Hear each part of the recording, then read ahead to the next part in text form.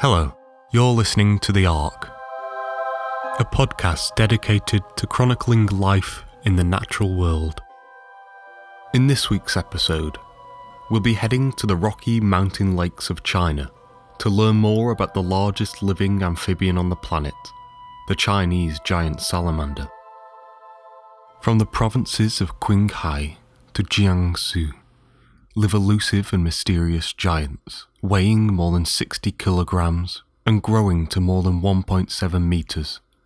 The largest reached a record 1.8 meters. They have large, flat heads, a truncate nose, and tiny eyes situated right on the top of their head. They are almost redundant, as the Chinese salamander has particularly poor vision. They rely instead on sensory nodes that run along its body from its head to its tail. Interestingly, they lack eyelids. They are perfectly adapted for a fully aquatic life in the dark crevices of rocky rivers. Their body is long and covered in a rough, rubbery skin. The giant salamander lacks gills, so instead breathes through its porous covered skin. They also use their skin to defend themselves. They secrete an acidic white substance that deters predatory animals, from fish to dogs. Great colour variations exist. They have been discovered to be jet black, dark red, and earthy green.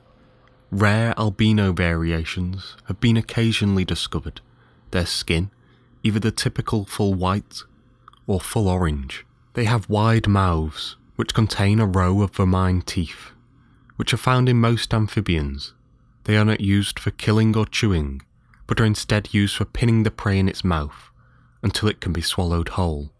The Chinese giant salamander preys mostly at night upon other amphibians, such as smaller species of salamander and frogs, as well as insect, the parasitic horsehair worm, crabs, and even fish. Cannibalism is also very common among giant salamander, since they live a mostly solitary life.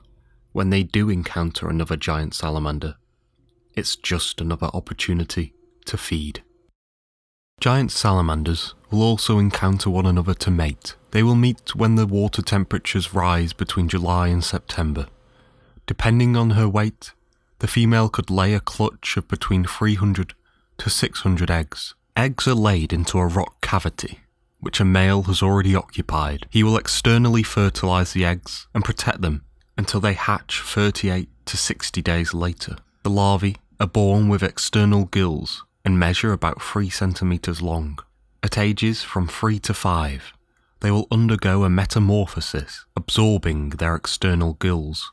Throughout China, they are referred to as infant fish or baby fish, as they are known to make many vocalizations that sound like a crying infant. There have been many undocumented cases of Chinese giant salamander being centuries old. However, the oldest living documented giant salamander lived to the age of 60 in captivity.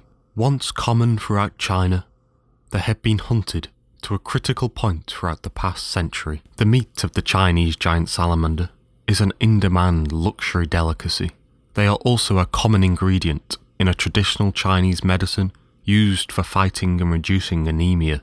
The viability of these farms in curbing the impact of demand on wild populations is unknown. We do know, however, that the Chinese giant salamander population is decreasing, and drastically. Rising temperatures in rivers throughout China are also impacting the giant salamander.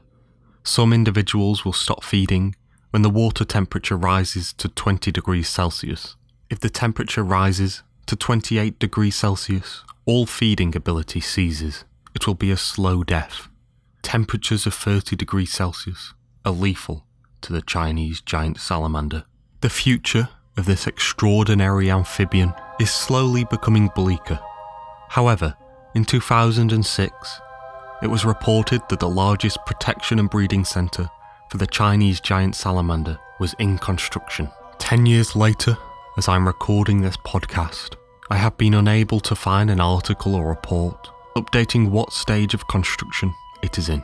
I hope that it is finished, or almost there, but if you know and you can find any information, please feel free to contact me at thearkpodcast@gmail.com. Thanks for listening.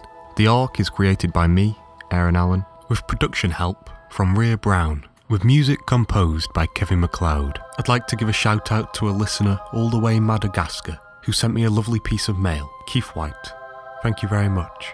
Your words mean a lot to me. To honour your suggestion, next week we'll be heading to Madagascar to learn more about the recently discovered Darwin's bark spider. So tune in next week for another episode of The Ark.